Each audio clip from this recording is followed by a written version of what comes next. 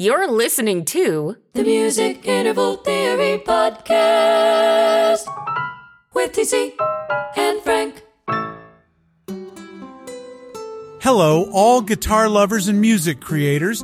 I'm your host for today. My name is TC, and in just a moment, we'll jump into a live guitar session that we did with some Academy members. It was lots of fun. Everybody brought his guitar to the session, and we went through some applications together. So I hope you have your guitar within hand's reach too, and let's jump right in. Okay, if you have any questions, feel free to ask.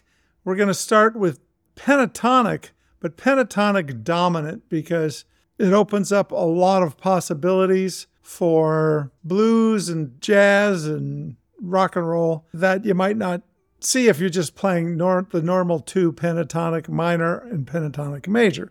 And this is the scale. We're starting in A, so it's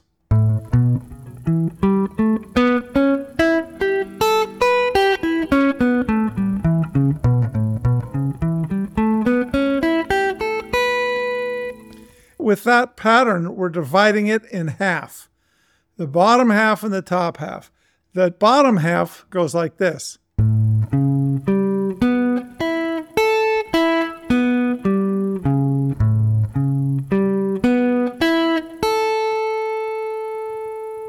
And out of that, we have a bunch of little A7th chords that can be used together. So if I just look at these guys, that's one. So that's two. And then three. So it's three little A7th chords. I know some of them have ninths in it, some of them are extended. But the point is that it's not going to matter if you're comping. So you can go.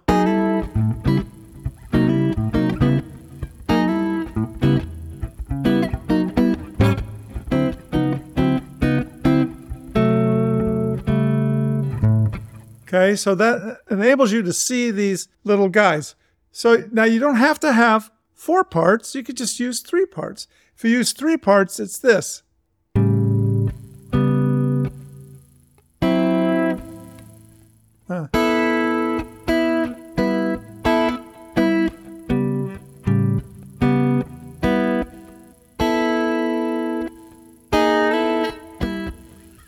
But we're starting off very simple. This is a pentatonic dominant. It's scale tones 1, 2, 3, 5, and minus 7. So you get a ninth sound in there because it's got a 2s in. But you can have 3-part chords or 4-part. If you have 3, you get these guys.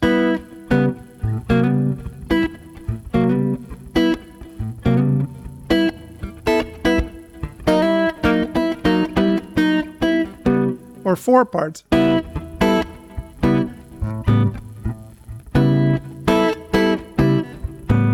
And you can hear it gets thicker. So you can control how thick that is.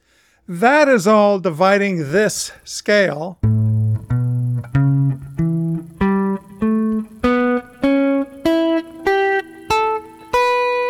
into 2 vertical halves. The bottom half, which is what we were just using, and now the top half. So here's the top half.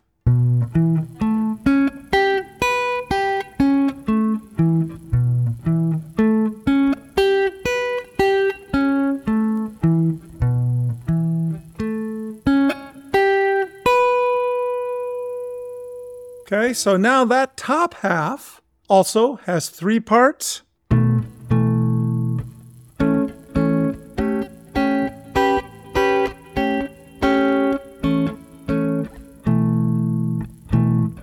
So now I have the bottom half, which is this, top half, bottom half, top half, bottom half, top half, bottom half, top half.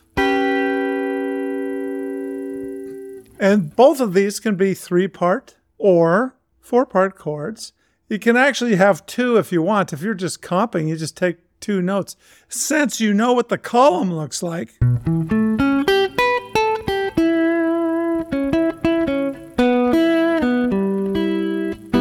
right?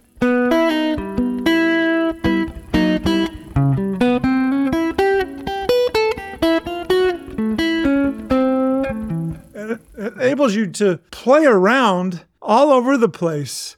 And actually, you can't play a bad note because the second you do, a good note is just one away all the time.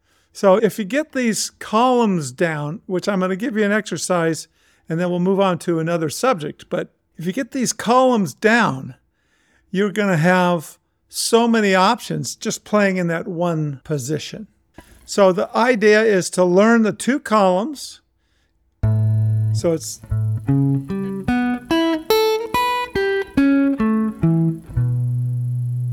and get to where you really can play those and probably sweep with the pick. I'm using Jeff Beck style, so I don't have a pick, but... sorry. Okay, so once you've learned that, then go up to the next position for an A dominant pentatonic, and that'll be here. So you're starting on the top half of your last position becomes the bottom half. And this is the new pentatonic dominant.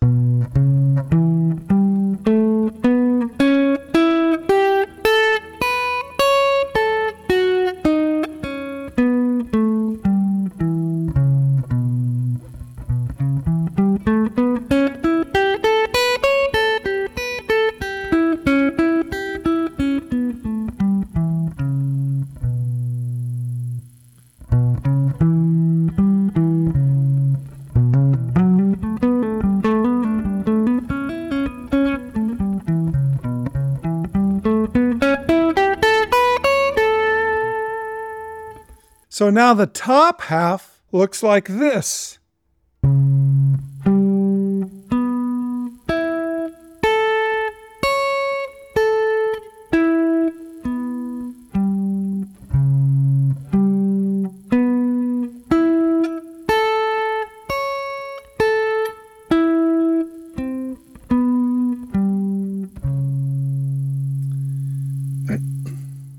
And just like the other columns, you can pull 3-part and 4-part chord structures out of them. So this would sound like this.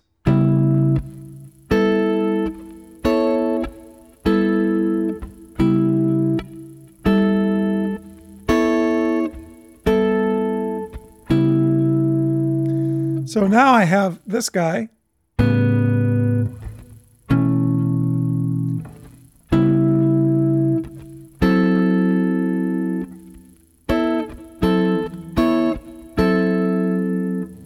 If we're using 4-part chords, that gives us 9 little A7th sounds. So if we're looking for comping places, these are them. And this is a very pretty sound, by the way. So we're in this position now.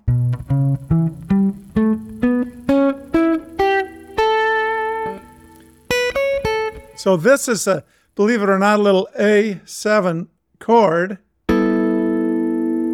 But it's built in like 5s, right? You got all 5s on top, and then you got the 7 down here. So this is nice if you have walking bass lines.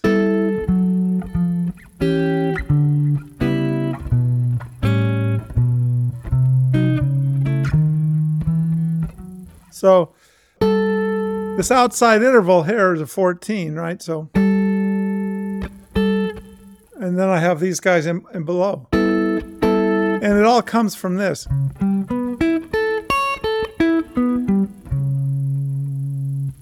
All right. So now, then let's go up to the next one. Because there's 5 tones, there's 5 positions, right, for the pentatonic. And the next one is here.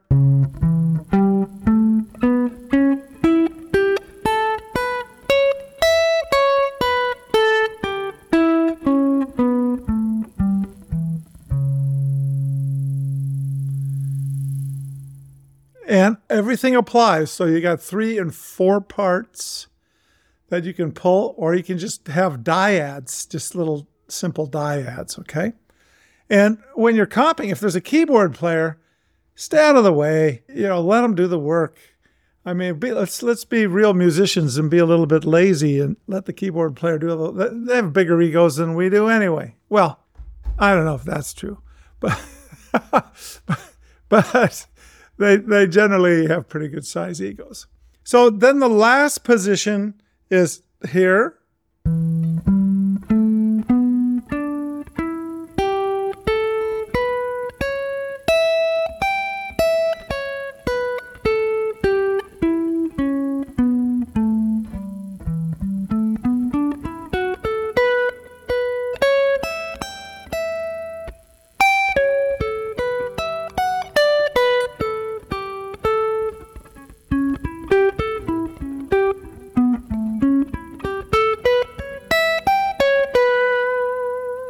So we got 5 positions, right? You identify position by what's on top. So whatever your top note is that's the position you're going to be playing. If you're thinking in terms of a column, and remember each position of the pentatonic dominant has 2 columns, but if you're just sticking in one column, like this down here, it's the root. So this column, it's the position of the root. So it's,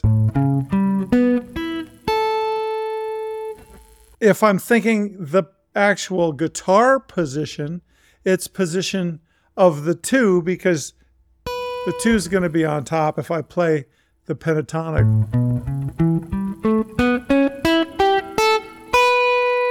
Right? That column is a column with the position of the 2 in it. So you just you get to where it doesn't matter. You just know the shapes because guitar is a shaped instrument. But if we know the actual notes and the shapes, it really helps getting a lot out of your playing and your soloing. Now, here's the one thing I'm going to do. Then we'll leave pentatonic, okay? By the way, I'm available to you guys. Guido can attest to this.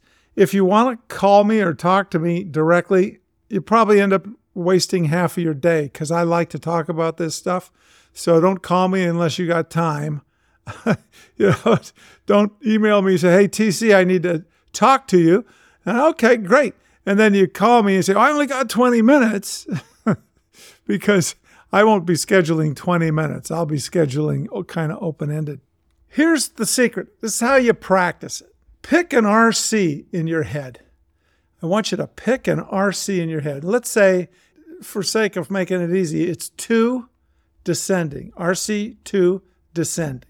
My root is going to go A, G, F, E flat, D flat, B, A. So let's start off the column, just the A column position of the root. And this is what it looks like.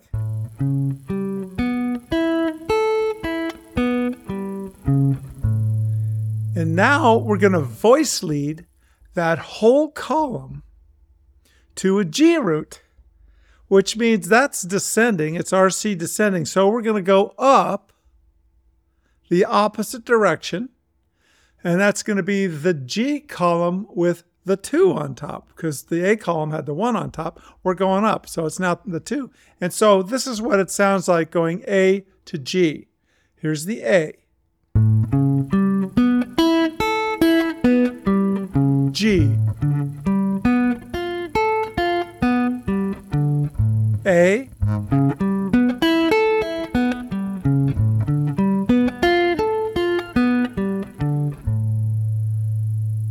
Okay? Once you start seeing that, now we're going to go to the F root. And the F root is going to have what note on top of the column? It's going to be the 3 because we're going up, right? So we start off with the 1, then it's the 2, then it's the 3. And here's what the F sounds like with the 3 on top.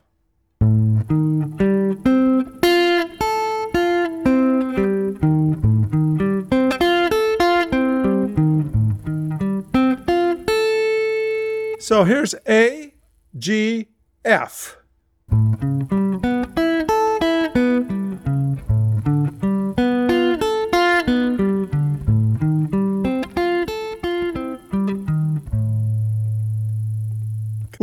actually voice leading these columns. The next one is going to be from F down to E flat. We're just keeping RC2, and that's why I want you to start with the RC2s going both ways down and up, because on the guitar, that really clarifies where you are on the columns. If you start doing RC5s, they sort of just flip-flop. It'll work, but it's not as good. The 2s are great, so stick to RC2s descending and RC2s ascending, and that'll open up all of the columns to you. Now we're on E flat. Here's the F.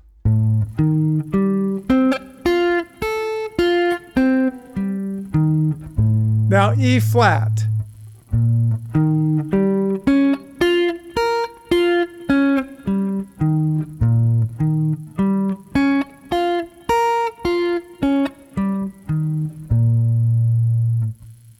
Okay, that's the E flat. The next is the D flat. Okay, here's the D flat.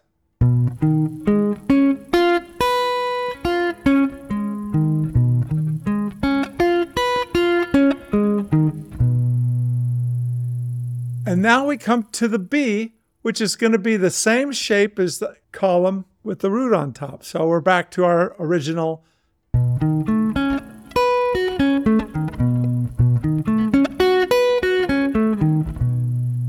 If you go from A all the way down by RC2, when you get to the B, you're going to be starting on the front column with the root on top.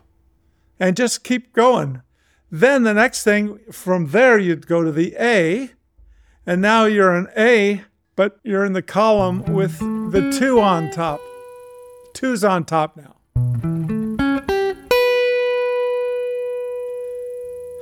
So you get double practice on seeing these columns. You see, I just want to add one thing quickly, because I just did it while you were playing the columns up and down with a different note on top. If you need some more context, harmonic context, then I suggest, once we send out the replay, while TC performs those columns, just play the dominant 7th chord with the respective root tone, obviously, below those columns. And you will have the complete harmonic context of the scale, and it fits perfectly. So if you feel confused by the change of the sound right now, because obviously a root cycle 2 has this, whole tone kind of a feel, and at some point you leave the idea of a tonal center actually very quickly. So then just play these dominant structures, and this will present almost an anchor, the harmonic anchor for those columns, and it makes things easier for your ear to pick it up. If you need that, because it helped me right now keep track of the columns, and if you find that beneficial, maybe just record or go to Sibelius and hit those dominant 7th chords over 5 bars, whatever time you need to hear those, and play the column on top, clarifying the harmonic context around it. I think it's pretty complete, but it doesn't matter if it's not complete and you need to get it. You just have to make an appointment to talk to me about it, and I'll talk you through it. I would do mostly RC2 and RC3s. I wouldn't bother with RC5 because you're going to get it. You can do RC1s. That's going to really take you a long time to get all the way up the neck. But RC2 is nice because you can hear, after a while, you can hear the difference. It's easy. I want you to hear the sound and the structures, because these guys offer you so many dominant chords. I mean, all your dominant chords are going to be covered. And as far as comping goes, you'll never be lost, because you'll see the columns and you'll have immediately 6, maybe 9 possibilities. And if you're thinking in only terms of 2 notes, like an A, and then the second column. So I've got this.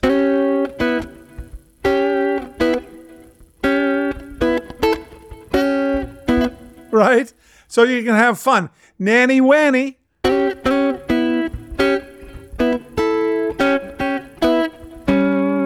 Just 2 notes. All of a sudden, boom, your comping ability and choices explodes. So now let's just spice it up. Let's talk about the smallest intervals we have, ones and twos. How do you use those? How would we use them in the context of blues, let's say? Ones and twos. If I want to do 3, 6, 2, 5 chord progression, and I want to use ones, I would use 11s instead of ones, because that gives me an open voicing for guitar. This would be the one sound, right? But it sounds better here. That's more like a guitar sound, right? So let's say I'm in the key of G. What's the 3 chord in the key of G? Anybody? B minor. Okay, forget about the minor part. Just the B is all I care about, right? Swat that B. Here's the B note, right? Remember, we're going to be in G. So 3, 6, 2, 5 is this. Right? I'm going to just put 11s, straight 11s. And now I get... I don't care what chord it is. This is just...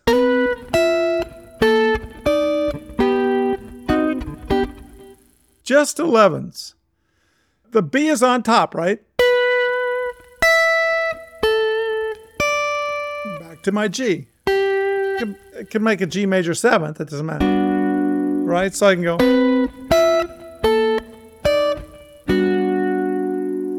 Now I sound like I know what I'm doing. No, I do. I actually do. All right, so what is the nature of 1 and the nature of 11? If you guys haven't been in the TNO series yet, I'll just tell you.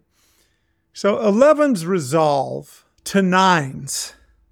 And 1s expand to 3s. So if I have this, that's a 1, it wants to go. That's where it wants to go. Or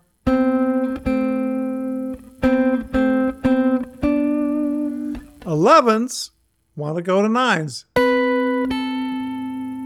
So now if I put resolution on all of my 11s, what do I get? I get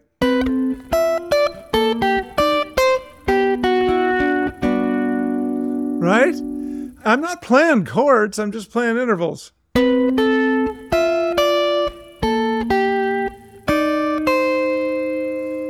Now, the interesting thing is, once you're in only intervals, even though we're outlining a 3, 6, 2, 5, well, maybe we should make it a +4, 7, 3, 6, 2, 5. Oh, okay, well, here's +4.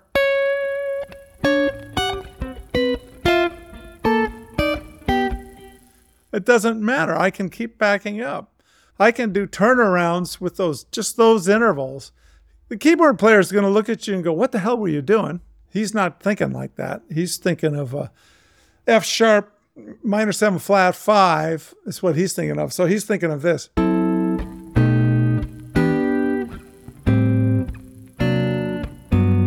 That's what he's going to be doing. So if I play this, I can move it like the other guys.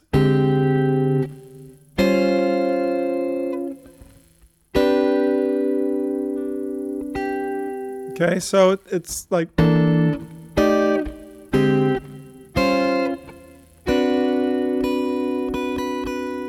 can almost go anywhere with this stuff. It depends. All right, I forgot where I was.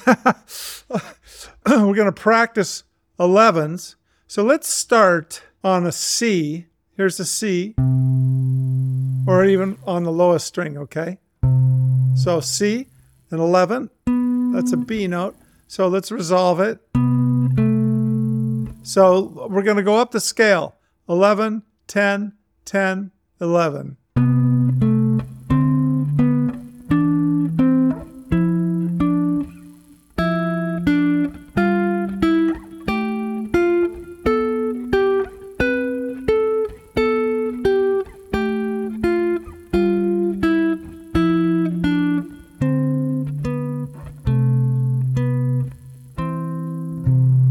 Now you can just fool around with this.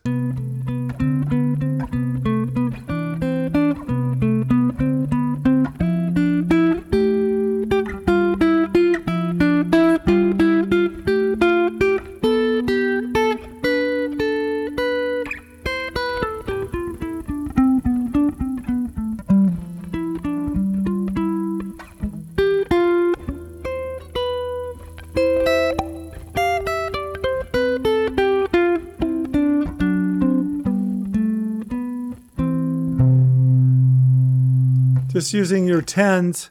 You want time to think about if you're ad-libbing something or you're trying to play a solo. You just stay in the scale and just use your resolutions. Give yourself time to think. And also the resolutions start taking you places. You can hear where if you go...